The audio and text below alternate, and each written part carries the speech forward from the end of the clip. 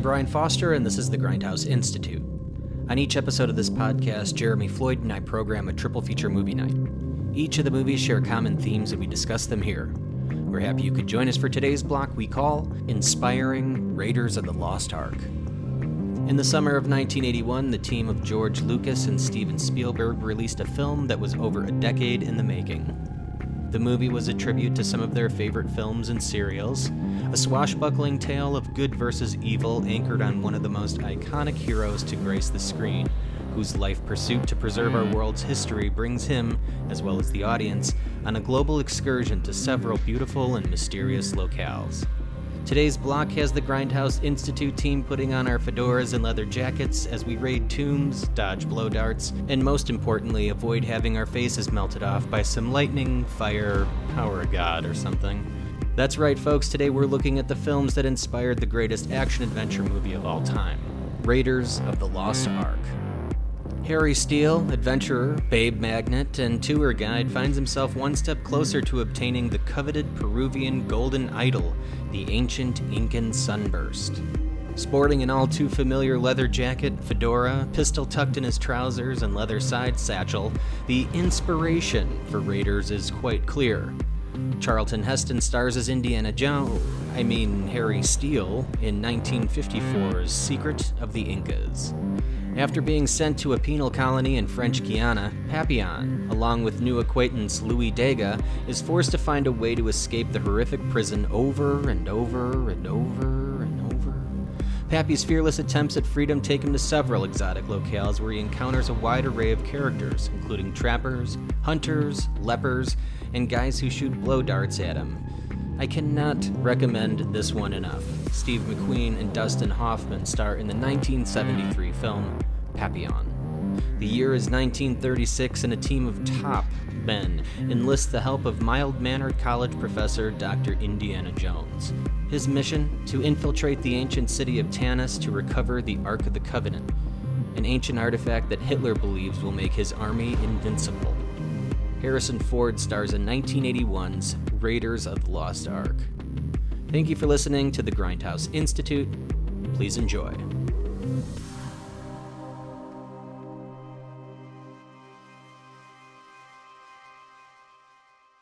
Welcome to Cusco, City of Life. I'm Harry Steele. The airlines asked me to guide you around the city. 100 soles a day, each. You're a big one. Is guiding people fun? That depends where they want to go. I wouldn't want to miss anything. I'll see what I can do. You're Degas, aren't you? Louis Degas. You're Papillon. You got life for killing a pimp and then had the bad taste to tell the prosecutor you were going to escape and kill him, too. I was framed for that murder a minute ago. No one is innocent. I'm no pimp killer, for Christ's sake. I'm a safecracker. That's a profession in the bush I thoroughly disapprove. Well, I mean that for nearly 3,000 years, man has been searching for the lost Ark. Not something to be taken lightly. No one knows its secrets. It's like nothing you've ever gone after before.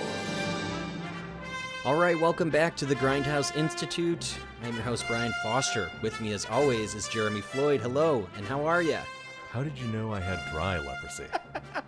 You're not contagious anymore?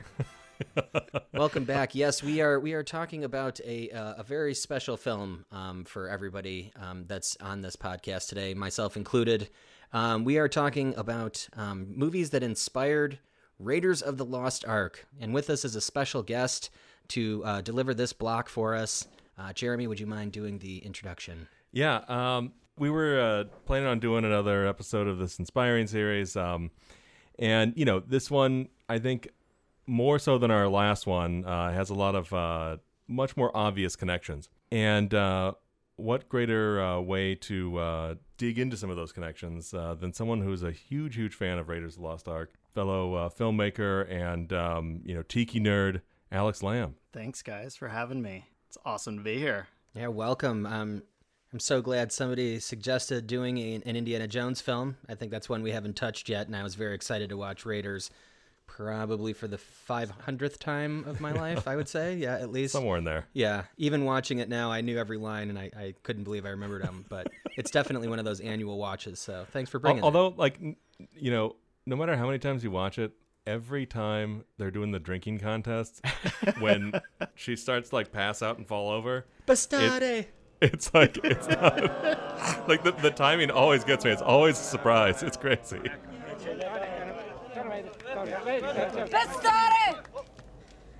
Pastore! I mean, that when that guy takes that shot and just slowly passes out, it's just such a good gag.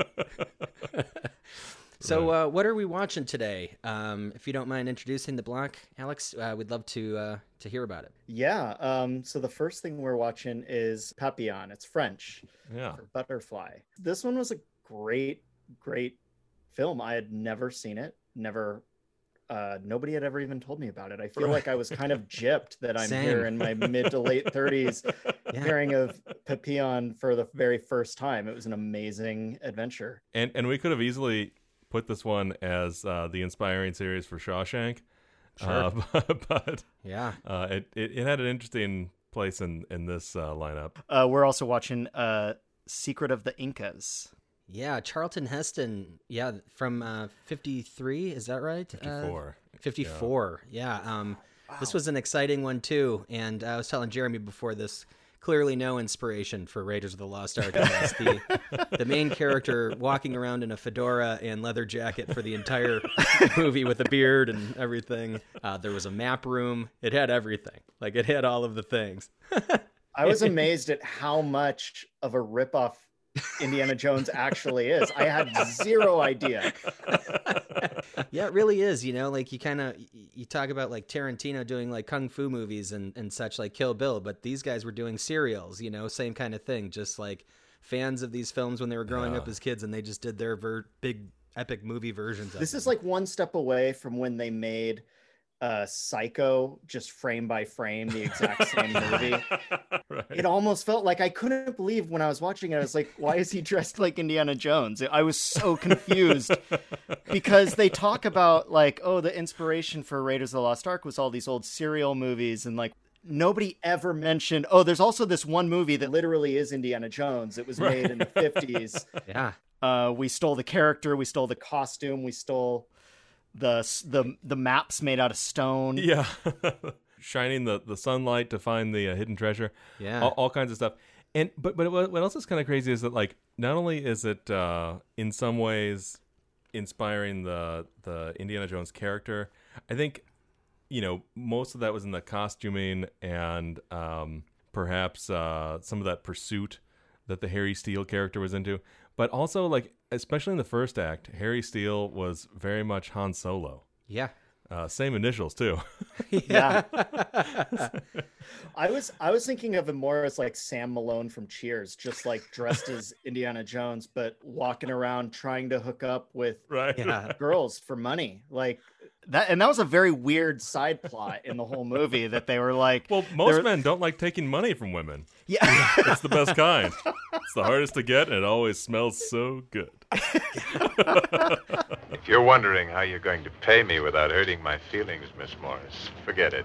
Just take out your roll and start counting. So wait, in this instance, it would be Sam Malone if he wasn't a baseball player. He was a former adventurer or whatever he was that became a tour guide. Exactly. As opposed to owning a bar. But it...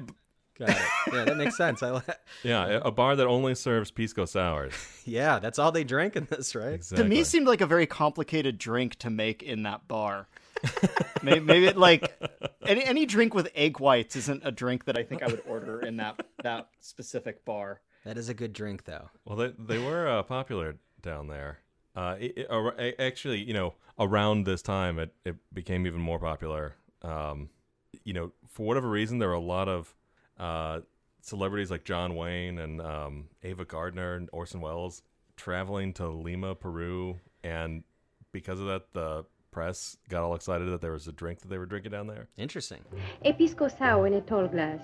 So, Secret of the Incas, like we said, Harry Steele is a tour guide that has aspirations of, I think, striking it rich with this a specific target of treasure, this disc. from ancient Peru. The Incas used this as, I guess it was their way to worship the sun. But this thing is worth $1 million at the time, I think they said. So it was like a golden disc covered in all sorts of diamonds and jewels. Yeah, did they give a value to it? Yes. Yeah, I think the dude, the buddy or whatever his name was like, oh, okay. Just think we'll have $1 million this time tomorrow. The Uncle Billy character from It's a Wonderful Life. But also he was like the bad version of Marcus from Raiders of the Lost Ark. He kind of resembled Denholm Elliott, and like it was like, but he was the jerk version, you know? Yeah. It's funny. It felt like it was going to play like that when the Uncle Billy character, what's the name of the movie? Morgan. Yeah, not Marcus Brody, but Morgan. Morgan Brandon. I was like you once. Came down here to teach them the score. Quick million and then home. 14 years I've been waiting for a line on that Inca treasure. It seems like he was playing the same sort of role where he tells Harry all about this legendary treasure or whatever. Very much like when Marcus is talking to Indy before he like throws the gun in the suitcase and all this. I mean, it's funny, like the Brody character has very little to do in Raiders. I kind of forgot about that. Like, yeah, he's more of a character, I guess, or he has more screen time anyway. Last Crusade, in the third one.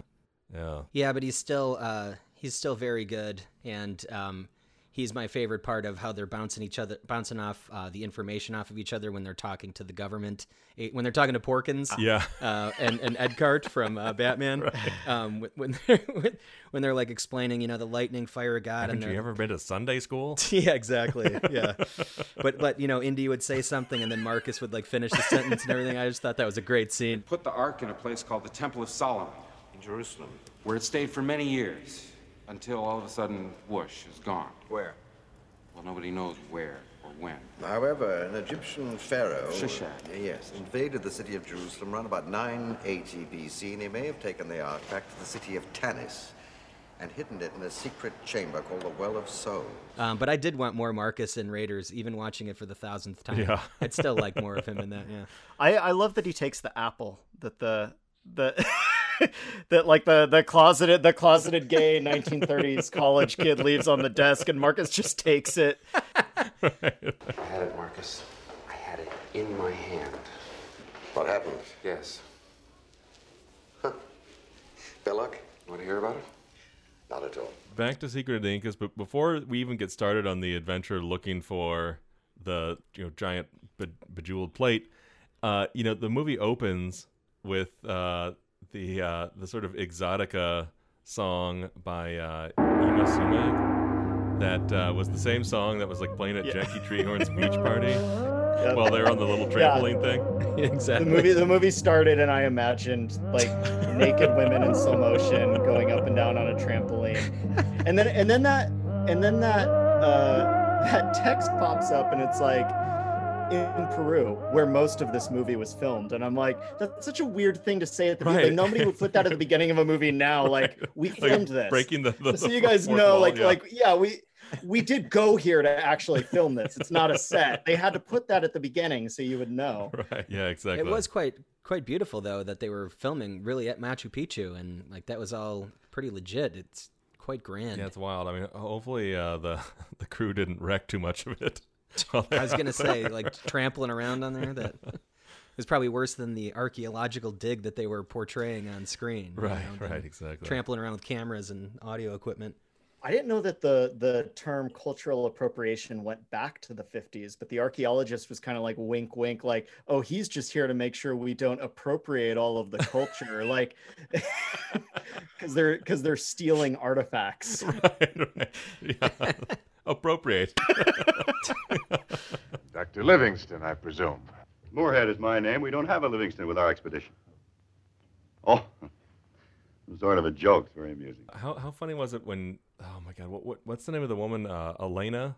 When she first sort of lands in Cusco, and the truck drops her off, and she's like, well, where's the hotel? They're like, just a couple blocks that way, right? She gets out, looks down the street, and sees, a couple of, police or military officers or something like that. and their uniforms with the sort of crazy like riding pants, they looked like very much like Nazi uniforms a little bit. And you could kind of see that another connection there to Raiders. Although inadvertent. They knew they were going to be inspiring Raiders of the Lost Ark. They were like, we should put some Nazis in this. Because 30 years down the road, we can take credit for Raiders of the Lost Ark. A popular movie. In the original draft, I think Morgan had his face melted off, but instead they couldn't really pull that off in the movie, so they just threw him off the side of a cliff. Well, I guess obviously the inspiration wasn't that like, oh, they're gonna inspire Raiders of the Lost Ark, but like the first half of the movie really felt like Casablanca. Yeah. And the second half felt like, Treasure of the Sierra Madre a little bit, with the Charlton Heston character not succumbing to the lust for gold type of thing. Why did you bring it back? I didn't take it away. All I did was find it, then get it back when Morgan tried to steal it. What's more, I've got a lawyer who can prove it.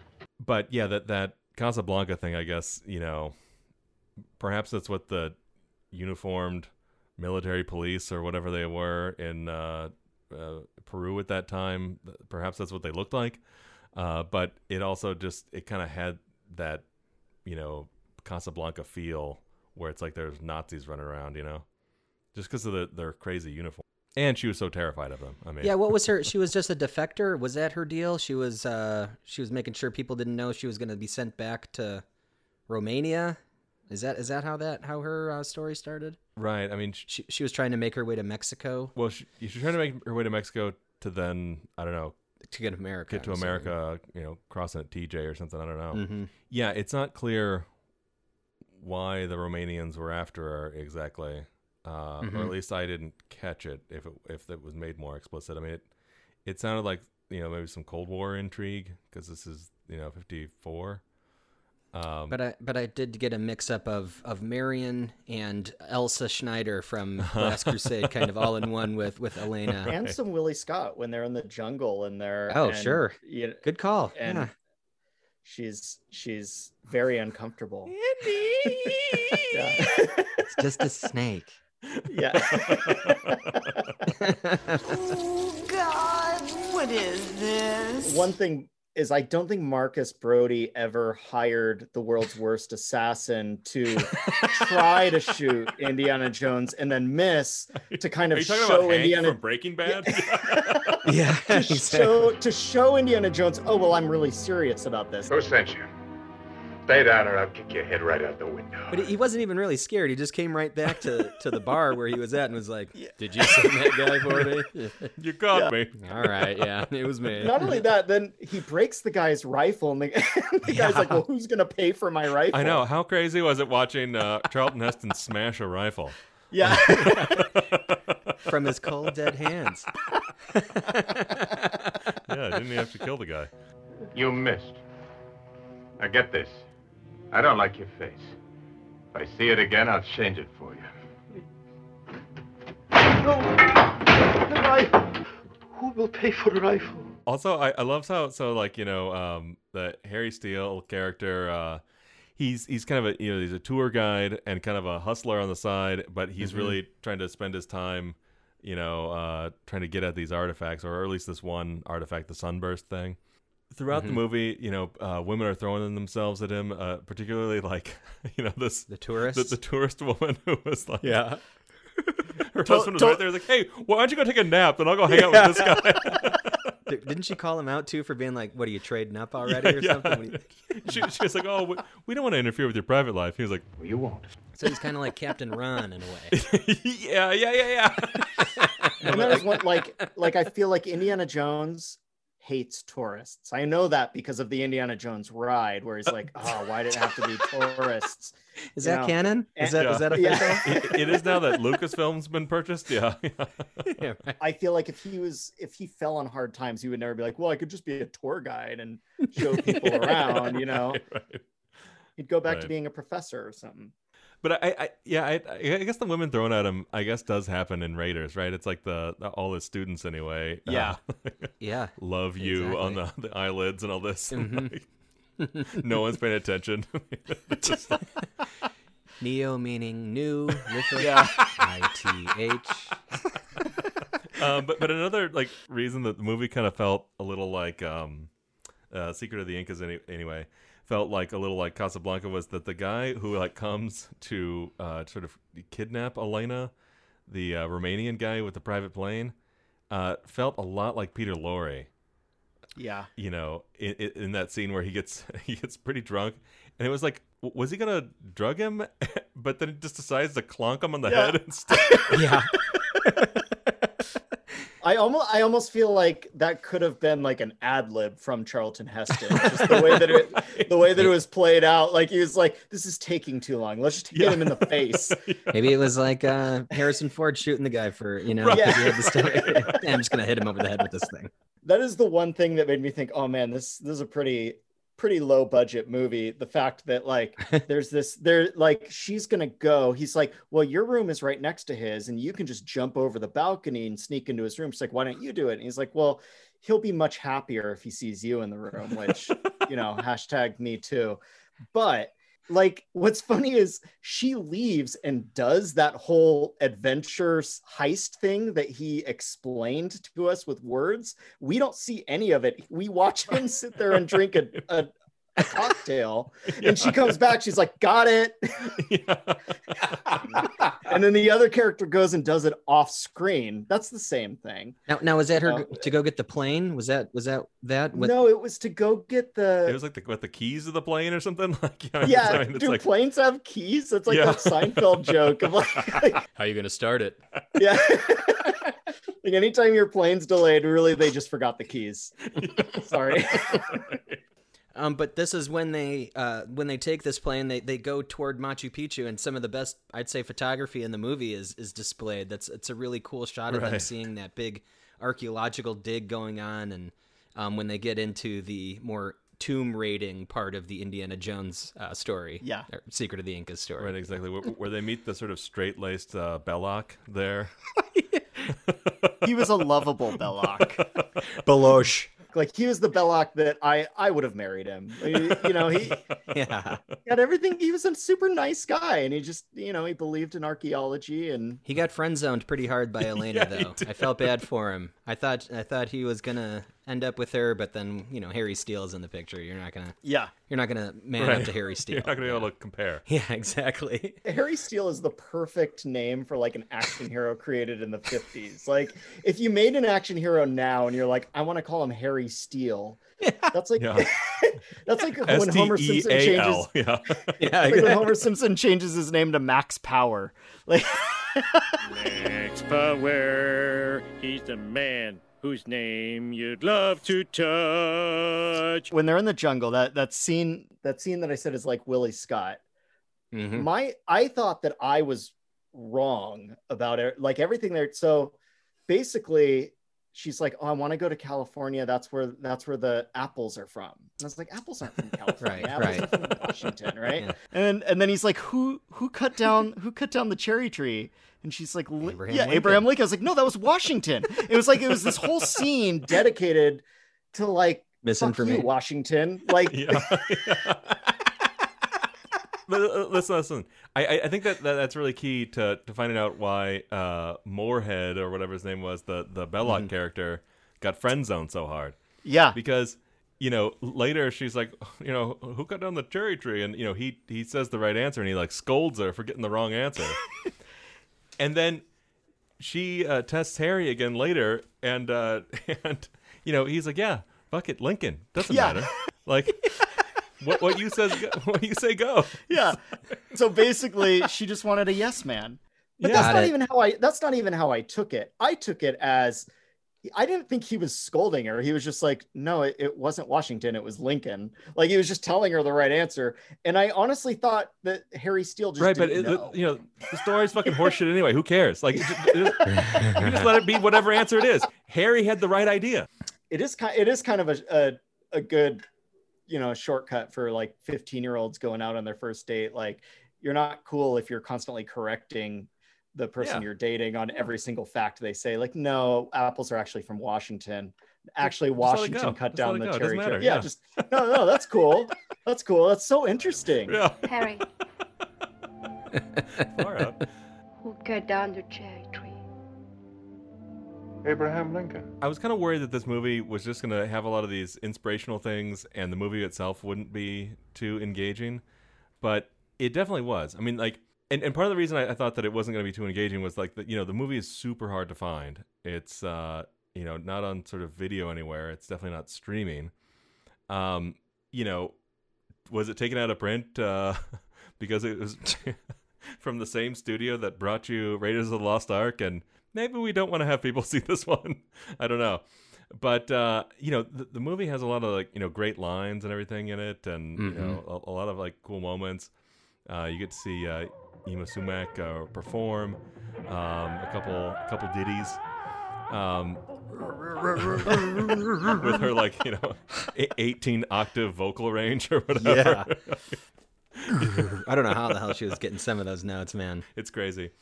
But then, I love, like, the little moments where, like, Elena, the Romanian refugee or French woman, it's funny, she I think the actress was French. Yeah, exactly. Anyway. She was supposed to be from Romania, yeah. But she tells Yma Sumac that, oh, you speak English very well. And she's like, yeah, so do you. I thought for what, 1953 did we say? I thought that was the best. Yeah. That was the best line in the movie because of that. The very next one was probably the best one, which is like, as the Elena character, like, dips into the hot springs there. Like like the old lady who was in the room, she was like, Ayakanka, and she's like, what the hell does that mean? It's like, oh, it means you're like as white as a dead fish. Yeah. And then Charlton Heston's just sitting there staring at her through the window. He's like, it's true, you are as white as a dead fish. Yeah. Ayakanka.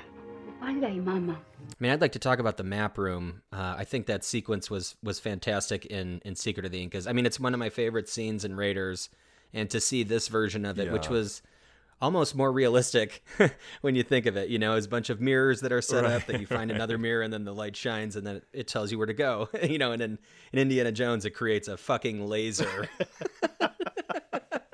They're digging in the wrong place. Well, not only that, when they're walking around the museum and they see the stone map of the city, looks just like the stone map, sort of a smaller version of the stone map in Raiders. Yeah, and I also got the Last Crusade, where the shield was broken in half at Donovan's office, and he had the other half, and he had to make the rubbing of the other half. And this one, Charlton Heston had that other piece that was missing from the map, so he had like the finish of the map. I thought that was interesting. Even when they wrote like Last Crusade, they were like, oh man, what are we gonna do? Let's go back to Secret of the Incas and steal some more shit. I'm surprised there wasn't an X marks the spot in this or something. When I was rewatching Raiders, when he walks into the room at the very beginning of Raiders of the Lost Ark, he walks into the room and he sees the idol down that hall. Yeah. And behind him, it looks like the Sunstone. Sunburst, what is it? Sunburst. Yeah, it's like a giant version of it. I'm like, so they're like screaming, go watch Secret of the Incas. But Paramount's like, no. There's no Secret of the what? Wait. What happened to Secret of the Incas? Where is it? Top man. Well, like I read online, it was never on VHS. Like never on DVD is one thing, but it was never on VHS either. So it's like, they never released it for home video. It's a really great film. I enjoyed it like from front to back. Like, it would be one of those movies that I would watch over and over again if it turned up on like Paramount Plus or something. Yeah. Like I would definitely. Which is a perfect place for it to be. Hint, hint. Right. Like Come on, bring these classics. I thought this was really good. But it's funny. Like the one of the costume designers for Raiders gave an interview where she talked about how the whole crew would watch Secret of the Incas, and obviously they took the look from this Harry Steele character, and then they took a bunch of other sort of production design things, and obviously the story bits. But she was surprised, like, I'm surprised they didn't credit the movie at all. Yeah. But what's crazy is like, so so much of it, the look, like the little the crossbody. pouch that he has, the little, pistol, his button-up shirt, his leather jacket, the hat. Although the hat is way bigger in Secret of the Incas. Well, they did, like, the costume designers on Raiders talk about how long it took them to figure out the exact hat. Right. Which, when I watched this movie, I was like, okay, well, you had a lot of time because you stole everything else. Yeah. well, here's the thing. It was like that. I think it was like they had this archetype in The Secret of the Incas. They're like, okay, but how can we make it look cooler? Well, what if Steve McQueen were wearing it? What about that scene in Papillon, right before he gets to the Leper Island, or right after the Leper Island? That would be a much better look. Perfect. The first 15 minutes of Raiders will be exactly that sequence out of Papillon. Yeah. The one last thing about Secret of the Incas is the old guy at the end. He has a 6-shooter, right? Mm-hmm. And he's firing bullets like crazy. And once he gets past that 6th bullet, he's like, "Oh shit, my gun's not working anymore." It's like, well, yeah, you stupid idiot. Yeah, it's like you only have 6 bullets in the gun, and you're trying to shoot down like 30 guys chasing you. Right. Can't do the thing where all the Nazis stand in one line and you take one bullet through all of them. No. Yeah, and then he's just like, oh, well, he clicks it like 17 times. He's like, okay, well, I guess there's no more bullets. He just throws it away. Exactly. Also, his speech about gravity at the end, like that speech would have been great if it was earlier in the movie when he's kind of holding Harry Steele captive and he's like, "You're going to help me find this thing." And he's talking about how rich you're going to be. He's like, "This is what it's like being old. Gravity becomes your enemy." Instead, he's like, "Gravity becomes your enemy." And 2 seconds later, gravity kills like this? him. Yeah. They should have given him the Wilhelm scream as he falls off the side of the exactly. What's different about Papillon in this one is technically it's a true story based on an autobiography of Henri Chevalier. Yeah. Papillon. We'll just call him Papillon. Yeah, we're just going to call him Butterfly Guy. Or Steve McQueen. Named Papillon because that's French for butterfly. He had a butterfly tattoo on his chest, played by Steve McQueen. I'm sure you guys can agree that this movie is absolutely incredible. Again, one of these that I had never heard of before this show, had never seen, and now it's one of my top 10s by far. It's so excellent. From start to finish, this was like an epic film, and the performances in it are fantastic. The violence in it is almost gut-wrenching in some parts, and like the truth that they expose or show for this penal institution in French Guiana is one of the most horrifying things I've ever seen. And they did a really good job stylistically as well as realistically. I thought it was fantastic. Yeah, it's wild. I mean, I don't know where I came across this movie originally. I mean, I saw it in like high school, and then I just kind of figured everyone had seen it. All like film nerd friends might have seen it. And like apparently the answer is no. But like, this is the same director as the guy who did Planet of the Apes, the original Planet of the Apes, and Patton. And then won an Oscar for that. Yeah, and then Steve McQueen, Dustin Hoffman are the two stars of this one. It's a prison film, and it's the sort of like maybe a template, you should say, for Shawshank. I think we talked about that earlier. Mm-hmm. But it definitely has this section in the middle of like this adventure film where we can definitely see the connections to Raiders. But aside from that, I mean, it's like it's just it's a harrowing movie, and despite the fact that it's 2.5 hours, I mean, like the movie feels like it just like moves. It's like really well paced. Because you're in a different place every so often. I mean, Right. they bring you to some new exotic location in some instance that you're just like, whoa, and it's a totally new frame of reference. And even with the section where he's in solitary confinement for so long, it's like, oh god, that's one of the sort of slower sections, but you're just so riveted by what's happening, Mm-hmm. to the point where it's like, how like, okay, first offense you get 2 years, second offense you get 5 years, and then I don't know what, third offense you get the guillotine. When we got to the 5-year part, I was like, oh my god, like the first time I watched it, are we gonna have to do this again? But no, it's just like this like amazing like hard cut to him gray, aging like 65 years because he had been in the hole for so long. I was going to say, I would argue that like you said, Brian, the sort of being in a different place, like every 10 minutes you're changed. I feel like that is what, to me, is the most like Raiders of the Lost Ark. Like before, I thought that Raiders of the Lost Ark kind of was one of the first movies like that, where it's like this happens and then this happens, and then like there's never any dead space or dead time in that movie. You're just moving forward all the time. I had no idea that this movie was going to take me to all the places it took me, like to all the different places in the world. It was so insane how it's like it takes you on this journey and you have no idea where you're going at all, and then you end up back in the same place. It's crazy. Yeah, it seems like this was kind of it was a mixture of the story that was telling the story of Papillon and his relationship to Louis Degas, who's played by Dustin Hoffman. And it was, was it about his escape, or was it about his like obsession with wanting to escape all the time? And like, it felt like it almost became like a game to him. Like there's always a way out, right? There's always an escape. There's always a way out.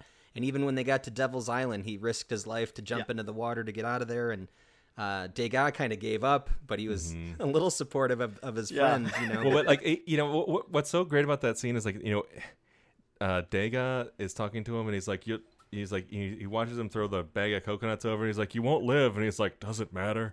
It's like, yeah, right. I mean, he wants to do it, and you're right. There is sort of like this, like almost a game about it. And then there's also like the like, well, it couldn't be any worse than what I'm doing right now, so let's try this one. Yeah, not slapping pigs like Dustin Hoffman. Or like when Dustin Hoffman like runs outside and he's like yelling at nobody. He's clearly like lost it. Louis, if I could find a way to get off this island, would you like to come with me? Oh, yes, of course. Get away, Freddie, you know better than that. Get away. I mean, that I think might have become my favorite Dustin Hoffman role. It's amazing. Which is, I mean, Dustin Hoffman has a lot of amazing roles, but I have never seen this movie, and I was like, this might be the best Dustin Hoffman movie I've ever seen. It's not him partway through the movie. Like, I lose that it's Dustin Hoffman. It's just his face is completely changed. The way he moves and talks and everything, it was completely different. Well, and you needed someone that strong to be able to sell some of those moments where it's like, early on while Papillon is in the hole and is not giving up Louis' name. That man risked his life to save mine. For me, that's a new experience. You mentioned like some of the violence and stuff, and it's like, at certain moments, the blood looked, like the 3M stage blood. 3M stage blood, had that really like sort of, Dawn of the Dead, sort of, pinkish orange quality to it, and looked really thick. But then, sometimes it felt very visceral, and some of those moments were definitely where it was feeling a lot more horrifying. In terms of horrifying, the visuals of the leper colony that they went to scared the hell out of me. They shot all of those people in that real shadowy. Then you never really see the lead. I guess he's the leader of the tribe. Right. They never really see his face until like later on, and then he kind of leans into the light. It's the one guy they could like afford makeup for. Exactly. Yeah. And he's got those like crazy, nubby fingers that he's holding that cigar with. Smoking that. Yeah, exactly. He had like these kind of little fingers smoking the cigar, and he's like, "Here, take a puff of the cigar." And when he did it, I was like, "Oh God." It was hard to watch. It's like, how'd you know I had dry leprosy? I didn't. Just looked like a good cigar. Yeah. But it showed just how sort of desperate he was to get away from this prison colony, and he was willing to like risk leprosy to do it. Do you like cigars? When I can get them. I do want to talk about that guillotine scene because the way, like you were saying, how they kind of take you from scene to scene. Nothing is said in this movie without there being a payoff right away.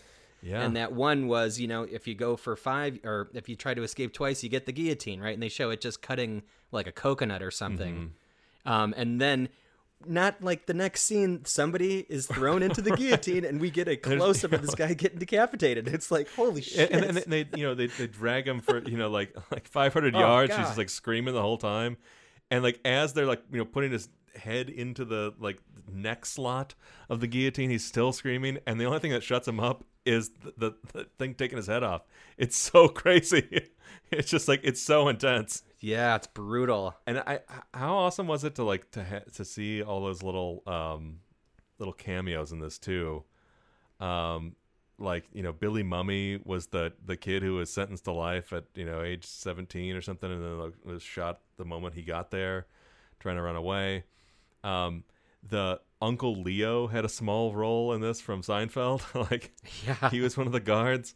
The guy who was like getting everybody's shoes in the beginning, was the guy who got like kicked in the nuts in Young Frankenstein. Give him another $1. Who was the lead leper? He seemed like he would be someone. Yeah, he was great. He was in the Omega Man. But I oh yes, exactly. That's exactly where I saw him before, okay. And also in makeup, right?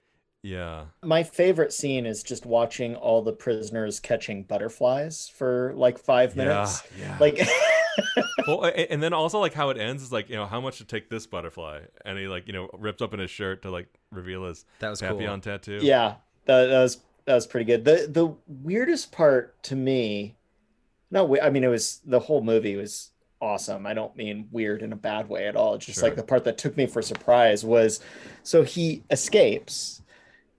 He lives happily for like maybe a couple weeks, like in this like village with these natives on right.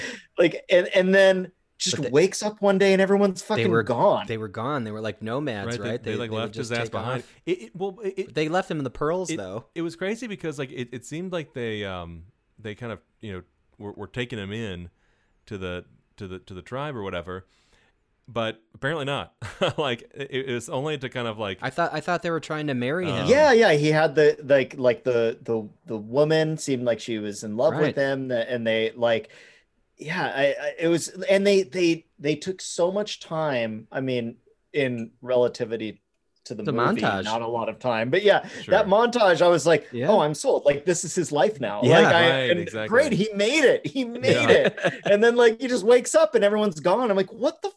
There were so many times in this movie where I was like, oh shit, he made it. And he kept getting the rug pulled out from him every time. Like the nun sold him out. Right. Like it was like, come on. I know. The boat he got, like, and then luckily that trapper knew that there were like those headhunters waiting for them at that rickety boat that they, he got sold out for.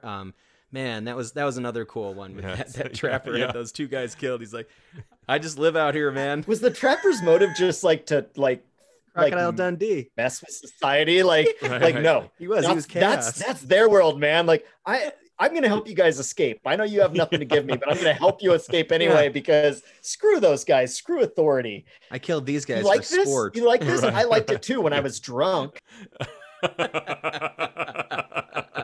You like this? Oh, very much. I did too at the time, but I was drunk. I wanted to bring up that scene when Papillon is first thrown into the solitary, and he meets that like fella that he basically becomes later on. How do I look?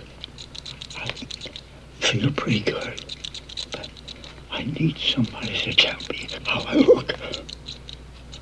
Fine. And Steve McQueen, too. Steve McQueen is one of these people who it's like, he's like this like the consummate movie star. But never sort of applauded for his acting, I think, and I think in this one it's a little different. Like he actually sort of brings the heat with his performance. It's crazy because a movie like this needs somebody to be able to pull that off. Yeah, and if you were in charge of this movie, like you'd be a little skeptical that Steve McQueen would have the chops to do it. He really did do it, and totally. Everything. I bought everything, and I really enjoyed the dream sequences when he was going through that. Thought that was excellent, and even those could have been cheesy or pulled off strange, but they had a really cool ethereal feel to it. I thought they were successful. The first one was a little El Topo, or maybe like I thought the Naked Indian was a little gratuitous, like type of like dream. But the second one was so cool when it was like in slow motion as he's like running through that, street full of like leafless trees, and the camera on that techno crane that like flips upside down. Just awesome, yeah. Yours is the most terrible crime a human being can commit. I accuse you of a wasted life. Before we do anything else with this one, I think we should, go into a little bit of the sequence why it's kind of included with these ones, which is that like right after the leper colony and they get to the whatever island where they're speaking Spanish, French Guiana, if you're not aware, is part of South America. But as soon as they get there, like they get rousted by the local cops or whatever they were, and they start chasing the dudes. He starts running off with one of the other. The cops had a prisoner with him, and like he Papillon just like starts running with that guy, trying to flee the cops. Also, they just drop Dustin Hoffman. They're just like, "You're on your own." Yeah, well, like, oh, his leg is rotting off. Sorry, dude. Like, you knew it was broken. He's like, but the Spanish prisoner, the Spanish speaking prisoner, looks like the guy who tries to attack Indy, and then Indy whips him at the very beginning. But he also kind of like is a little of the Alfred Molina role while they're sort of chasing through. Some of this the obstacles. But you also, I want to step in real quick. You also see the Adios Stupido thing from Raiders of the Lost Ark happen in real time. Mm-hmm. The spike trap come up and kill somebody, but you see it happen as opposed to like, the body, Adios Stupido. Yeah, no, exactly. Like and like so that moment obviously was very Raiders, and then wherever they are, the Spanish-speaking cops bring out these headhunters with blow darts and whatever. Then there's that shot of Steve McQueen like running in slow motion and just getting lit up with these darts, which very much looks like the start the plane shot in Raiders.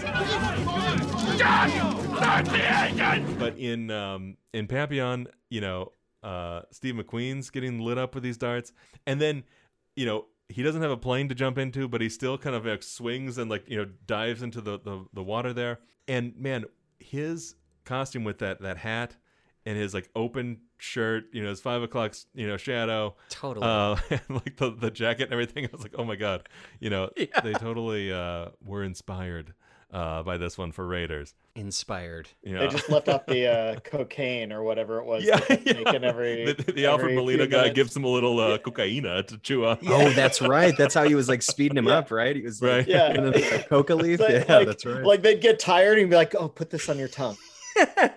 And at one point, I think they're up at the top of the thing, and he kind of asks for more. He's slowing down a little. He's like, "Hook me up with another hit there, buddy."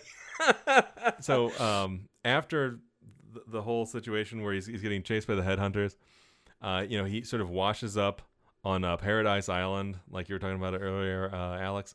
These guys, apparently this is not a permanent settlement. As we saw, they kind of packed up and left at one point, but they were out there grabbing pearls or whatever, and they were trading on some blanket with some skeezy guy, and the skeezy guy, I don't know why, but he just kind of reminded me a little of the eye patch guy with the monkey in Raiders. Yeah, exactly. He just had Mikhail. Yeah.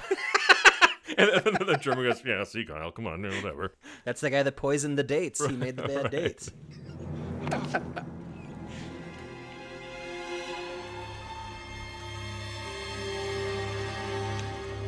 Bad dates. I don't know if you remember how they cut that scene together, but they showed the village, and they handed the pearls to I was going to call him Harry Steele. They hand it to Papillon, and then as he puts it down on the table, then it cuts to them making the trade. Yeah. It was a really cool cut. Because that is the guy they killed, right? And have like hanging Yes, upside down in the yes. next shot. Right. But it's like they show him sitting on a blanket having like this whole trade going on, and he's like showing his goods and they're showing their pearls, and he's like, well, no, you got to give me more pearls for that. And they're like, okay, we'll do it. And then like the next scene is like they just killed him anyway. They could have just killed him to begin with. Like they didn't need to play out this whole thing where they were trading with him and then killed him, because they took everything. Right, exactly. But you know, it was kind of like setting up a little bit more of the pearl thing, I guess. Yeah, exactly. And the worth of them, right? Right, exactly. That like it's not just that they have sort of value to internally within this tribe, but you know, also to the outside world with which they trade. But you know, man, almost like that whole like you know, sort of Tiki Island section of the movie, like how much did it kind of feel like the beginning of Thin Red Line? It had that, you know, it had a little Terrence Malick vibe.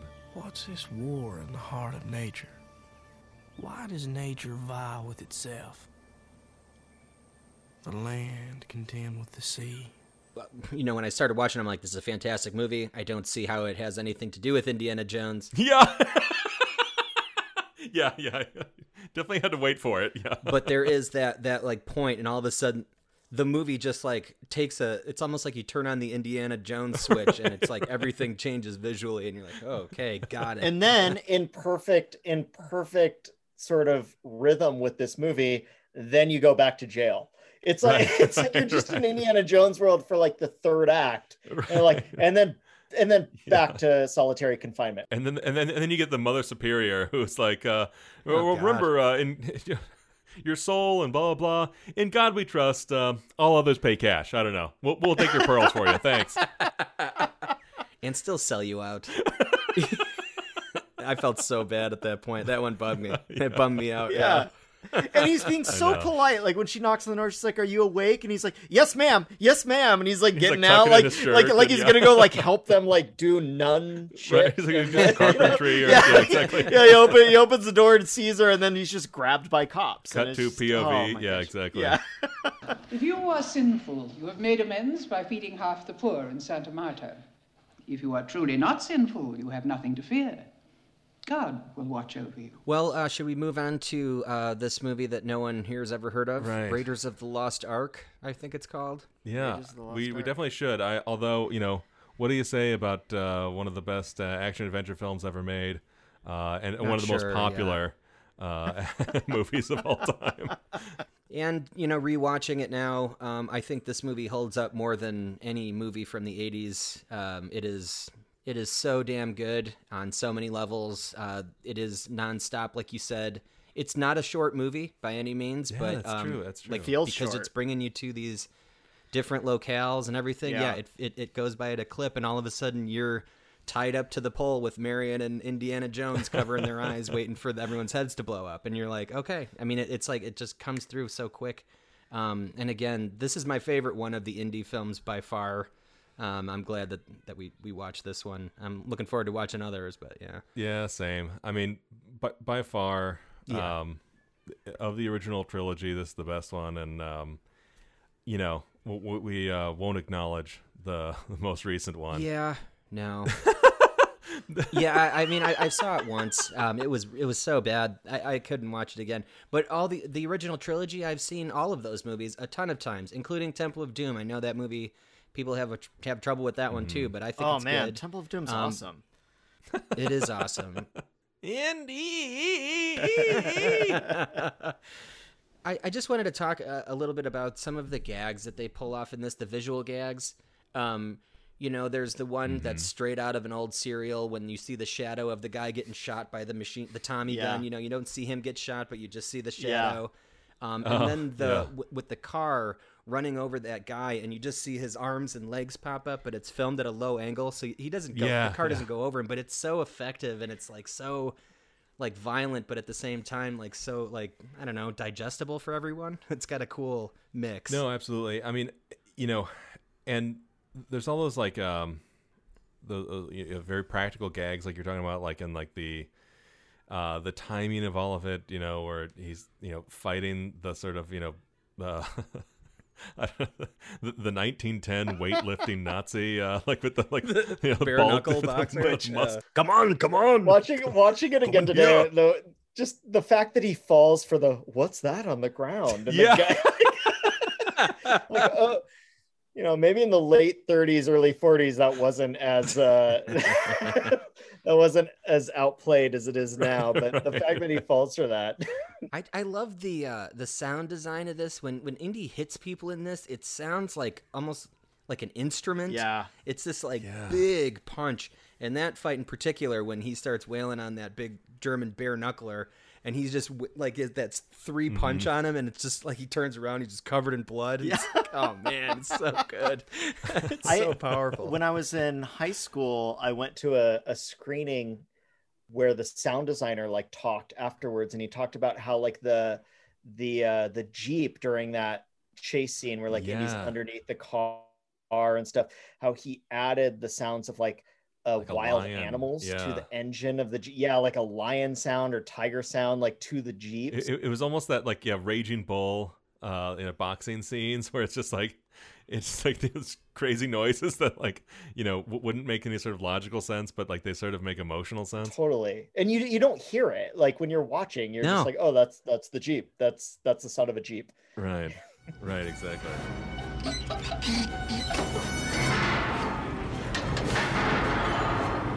Kind of like you're saying, like the pacing of the movie, it's like nonstop, and it's so crazy, and like, each new character you meet. I mean, it's hard to remember now because you just have everything so memorized, but like, you're not sure if you can trust these different people that you're meeting. Even the Cairo, City of the Living. What's that guy's name? Sallah. Dude, I was thinking about that when I watched it this time. I was like, if I was watching this movie the first time, I don't know if I would have trusted He was Sallah hired right by away. the Nazis, right? Like all the other...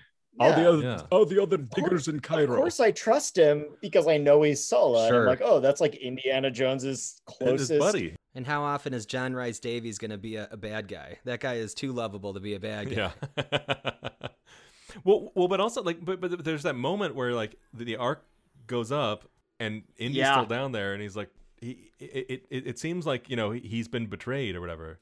When he's talking to Belloc in the bar wherever it is that they are, and then they act like they're going to kill him, and Salah's kids come and save him. Like if Sallah was a double agent, that would have been a sweet move right there, because then it's like, oh, I'm going to trust Sallah. Perfect fake and out, Indiana Jones going to show Sallah where the Ark is, and then the Nazis have the Ark, and we're just going to leave him down there. Next time, Dr. Jones, it'll take more than children to save you.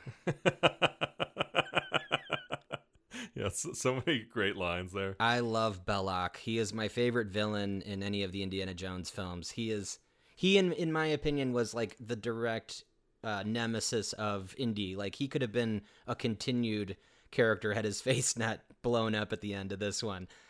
But he would have been one of those great like long-term villains, I think, and played so well. He could have been in Temple of Doom as a prequel, Right. Yeah, that's true. Showed up. That was a prequel, wasn't it? It happens before the events of Raiders, but yeah.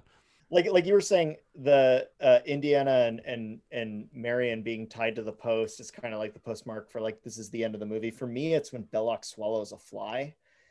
Yeah, that's so weird. Like it goes right in his mouth, right? Like I'm like, watching that, just like, well, it's the best take. I mean, we should use it. Gotta use it.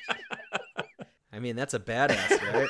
Right. Eating flies, because you don't really see him eat much during the film. I don't think he sleeps much either. He was up all night with Marion, and they go right into the thing where they find Indy digging. I think he was drunk and still going. Yeah, still partying.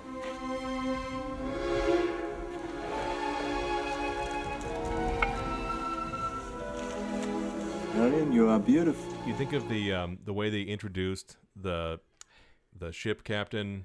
Yeah.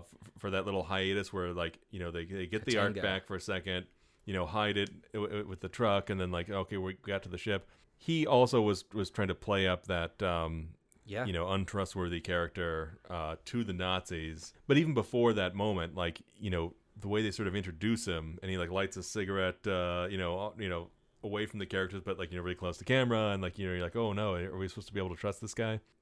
We all know sort of where all this is going, so it's like it's hard to have that effect when you watch it 5,000 times, but like it is interesting, like, trying to imagine what it would be like seeing this. Like, imagine if like you're watching this the way you watch Papillon, right? And unfortunately, I'll never be able to watch this for the first time again. And I would love to erase this one from my memory just to watch it again, because it's so good. Because I never even thought about that, like Sallah being potentially, a double agent, or even Katanga, the ship captain. Well, I don't think as a kid I even watched them I don't think I watched them in order. I think the first thing I think I saw Temple of Doom first at like a slumber party, because my friend got it at McDonald's on VHS when they gave like the VHSs with Happy Meals sometimes. Wait, what? I don't remember that. When they had chilled monkey brains as the Happy Meal. My friend got Temple of Doom and we watched it like at a slumber party, and I was like, this is awesome. And then I was like, I need to see every Indiana Jones movie. But that was my introduction, so it's like, same. Yeah, if you don't watch them in order, then there's no way you're not going to trust Sallah, because he's Sallah. I got to see Last Crusade in the theater. That was the only one I got to see. But recently, not recently, a couple years ago, I saw at the New Bev, I got to see Raiders on screen. Cool. But that was a really good one, yeah. And they played the black or the red mask, an old serial I mean, some of those shots that were used in, like that one I was talking about, the shadow of the guy getting shot, it was used in that same serial, and it was like, okay.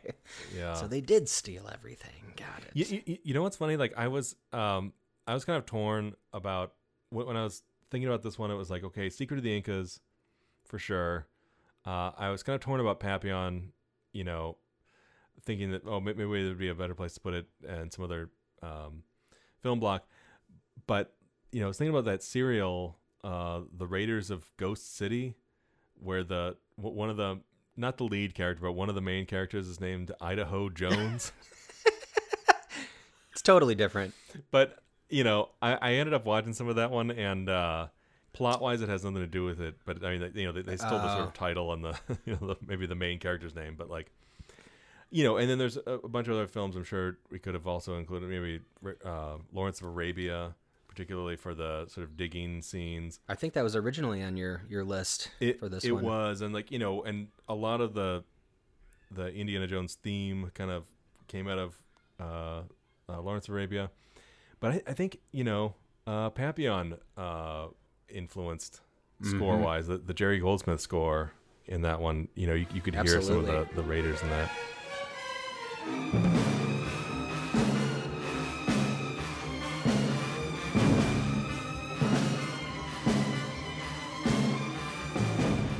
Can we talk a little bit about the staff in Raiders of the Lost Ark? The staff of Ra?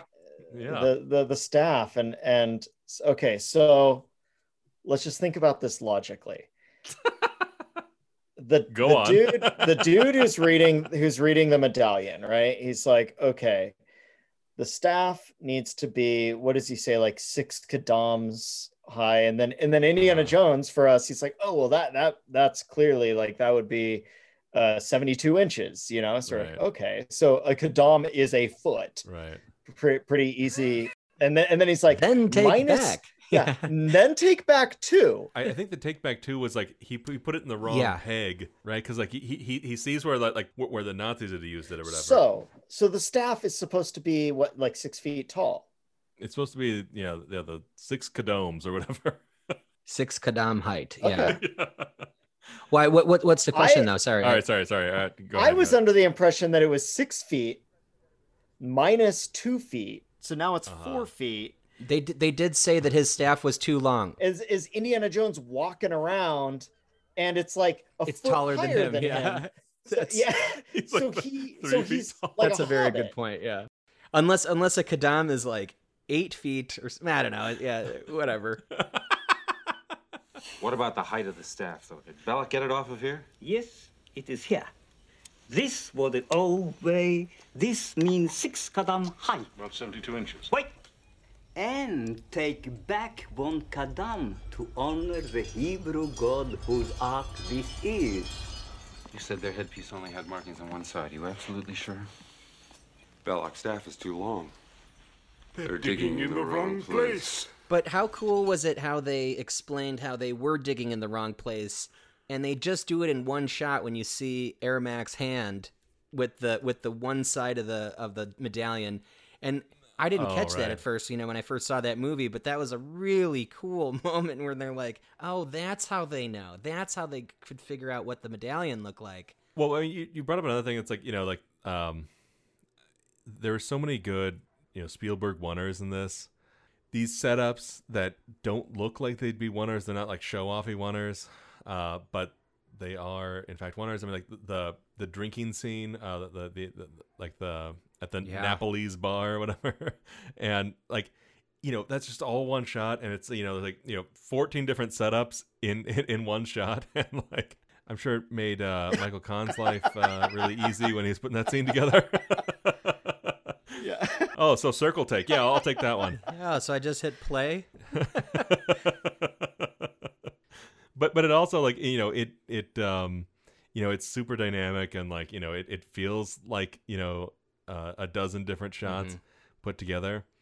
And it feels so like effortless, especially when you consider the timing of the one who loses that drinking contest, and like how the like face freezes on a smile, and you just don't know when they're gonna like lean back and fall over. But it just like, every single time it's just like, I just love how you see his hand kind of come in and like crawl after the glass, like it's trying to find it. It's really funny. How crazy was the ending of this movie? It's like, it ends on this really, really creepy note, and then as the guy sort of rounds the corner into the warehouse of all of the world's plunder, it just like cues up the indie theme song sort of for no reason. It's just like, oh yeah, no, let's end it on a good note. Okay, let's go. In the movie that we will not mention, they said that was Area 51. Actually, that we find out that hangar is Area 51 that has all that stuff. Yeah, we're gonna make a note to cut this part out of the podcast. Yeah. Oh God. It never happened. Yeah, never happened. Instead of like having really cool, like sound effects of lions and whatever with trucks going, well, you can just have Shia LaBeouf swinging with animated monkeys. See, that was the it's worst. just as thrilling.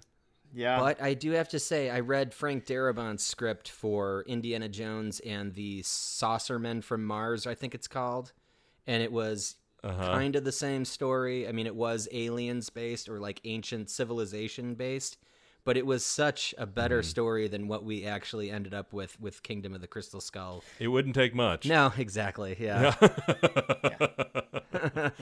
But this one, it was a really good script. I mean, it was fun to read. So, well, George Lucas always wanted to do like an alien Indiana Jones movie. Yeah, I think for Temple of Doom, right? That was his idea. And Spielberg talked him out of it because Spielberg's like, well, I just did Close Encounters and E.T. Was E.T. before or after that? And he kind of was like, I don't want to be known as like the alien guy. Let's just do something else. But it was in an interview that they did after this movie had, gotten such bad reviews and everything. And Spielberg's like, yeah, I talked him out of it. And then it was like when he came back and let's do it for the fourth one. I was like, okay. I mean, if it was done well, it would have worked. It just wasn't done well in any way. I understand the concept of like Indiana Jones in the 50s, Cold War, and aliens. It totally makes sense. Yeah, right. It works. It could have been a good movie. Mm-hmm. I understand why it would have been good, but, and I don't know if you guys ever heard this, but I remember when they were making that movie, hearing that Steven Spielberg only wanted to use visual effects that were available when they made Raiders of the Lost Ark. But I don't think they did that. No, well, but George Lucas, obviously, this was still when he owned LucasArts, and LucasArts is a huge visual effects company, and it's like every movie is an advertisement for why you should hire them to do your visual effects. So it's like, no, we have to use state-of-the-art effects, and it's like it just doesn't fit the other movies. It was an animated Indiana Jones. Yeah. But again, and then you go back to this movie, and it is, I mean, all practical. Obviously, for the time, that would make sense, but it's really good practical, and it's like gags and like these like in-camera effects that they pulled off, and they're just. I love that one, like you were talking about with the tour guide that has the darts in his back. You know, you don't see what happens to him. He just falls down, and he's got 150 darts in his back. Like, that was really awesome. Well, and just think about how much more thrilling it is to watch Indy, you know, lower himself underneath the truck and then, you know, hang on to it by the whip and then climb back over, and then like pulling down the grates of the front of the car. right. And then, you know, you kind of get the sequel to that sequence with the you know, blonde Nazi guy having to like try to do that himself, and he can't do it. And then he gets run over. That way, it also like has more of an impact when he's on the boat and just like everything hurts except for his elbow. And you know. Here. I love when she flips that mirror over and slams him in the head. What'd you say? I thought, you know, like one more thing is that I love the story behind this one too, because that's pretty well known that Hitler was really into, you know, the supernatural and studied all that stuff, like and the occult, had real excavations and things going on at that time to try to find these ancient artifacts to try to make his army invincible. And I thought that was a great through line for this. And, you know, to put like the worst enemy of our hero in there, I guess it's a Nazi, right? It's the Nazis. And, you know, they did a great job of that. It worked. Oh, man. Yeah. And how great was the Herr Mack? Herr Mack, yeah. She calls him at one point, like, you know, how great was he as the, like, you know, steezy Nazi, you know, slightly Peter Lorre type. Good evening, Fräulein. The bar's closed. We are not thirsty. And then the other, like, you know, sort of Nazi, you know, commander or whatever he was, with like, they had like, you know, car door jawbones. Exactly. He gets it really bad at the end too. Like he just goes like that. We are not in the position to ask for anything. We will take what we wish, and then decide whether or not to blow your ship from the water. The TV show that I'm working on now, they have to do some kissing scenes. And because of COVID, they're actually using the same exact effect that they used with the Cobra and Harrison Ford and Raiders of the Lost Ark. So they put a piece of plexiglass between them and they kiss, and then they just pay someone to erase the plexiglass and kind of adjust their noses a little bit and make sure it doesn't look like they're smushing up against glass. But I was like, this is the same thing they were doing in 1981. You know, the version I watched, though, I could not see that reflection. I wonder if they've removed it digitally in time. Oh, no. I can't imagine they did, because there's so much stuff in that movie where, I mean, I was watching it on iTunes, on Apple TV, and there's so much stuff in that movie that I was relieved that they didn't touch, like the ray of sun coming and hitting the stone, and it's like it's not that it looks bad, but it looks like it was 1981 when they did it, right?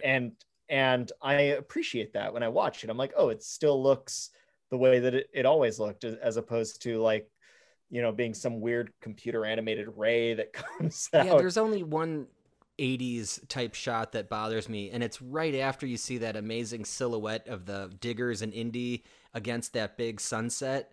But then it goes to this like green screen or blue screen background of like the cloudy of like the sky, the Ghostbusters. It's a Ghostbusters background, right? Exactly. Yeah.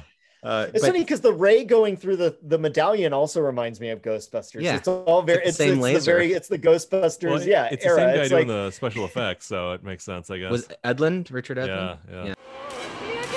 Don't look, Ray! Keep your eyes shut! But yeah, you're right, Alex. I didn't notice the plexiglass with the snakes either this time, and I wonder if they, you know, somehow changed it. But it could just be that I missed it. I mean, I looked for it, but it's one of those things where, like, did anybody notice it the first time they watched it, or did you notice it like after somebody's like, oh, if you look at this thing, you can see the reflection in the glass? Yeah, I noticed it after. Yeah, you know, if you're into the movie, you're not gonna. Because it's a killer shot. I mean, he jumps down, and then that Cobra and him are in this. It's just a really good frame. Yeah. It's a great shot, and then they do it again with Marion. This whole place is Slytherin. Asps, very dangerous. You go first. Yeah.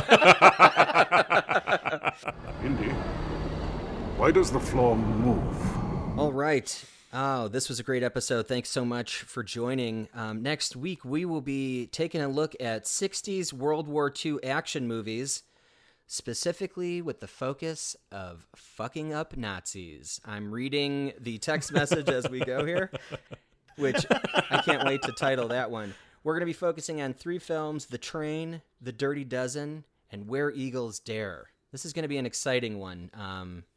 Because it's killing Nazi season, I guess, on this podcast. Yeah. Hell yeah. Yeah, I guess so. It was the perfect sequel to this episode with, Indy kicking some Nazi ass. We'll get Burt Lancaster and Lee Marvin, Clint Eastwood doing the same. No, it should be fun, and we'll have someone to guide us through it all. Awesome. Alex, where can our listeners find you, and what are you working on? Yeah, you guys can. Right now, I'm working on a documentary project about Don Beach, Don the Beachcomber. So you guys can follow that on everything at the Dawn of Tiki, and it's the DONN of Tiki. Instagram, Twitter, wherever you follow people. We'll have to put that in the description just in case they try to spell it with one N or with an A. That sounds exciting. Don the Beachcomber. Yeah. I mean, it's yeah, I'm sorry. I'm a couple zombies in at this point, but yeah. Yeah, it's cool. Like we've been working with a lot of people who have known him in his life and who are still alive and able to tell us stories. And awesome. It's cool because he's a guy who told a lot of stories about his life and told a lot of stories that clearly could not be true about his life. So it's cool to kind of try to decipher what's real and what's fiction and what everyone thinks they know about. It's legendary. It's like legends. Yeah. Very cool. Yeah. That sounds exciting. Yeah, we'll definitely have to share that out. All right. Thank you so much for listening. Please make sure to subscribe and follow us on all the podcasts and social platforms at the Grindhouse Institute.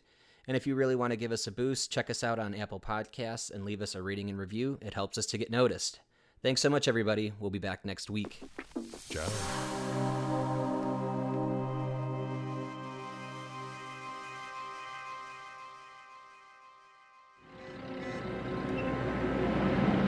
You've done your country a great service, and we thank you. And we trust you found the settlement satisfactory. Well, the money's fine. The situation is totally unacceptable. Well, gentlemen, I guess that just about wraps it up. Where is the Ark? I thought we'd settled that. The Ark is somewhere very safe. From whom? The Ark is a source of unspeakable power, and it has to be researched. And it will be, I assure you, Dr. Brody, Dr. Jones. We have top men working on it right now. Who? Top men.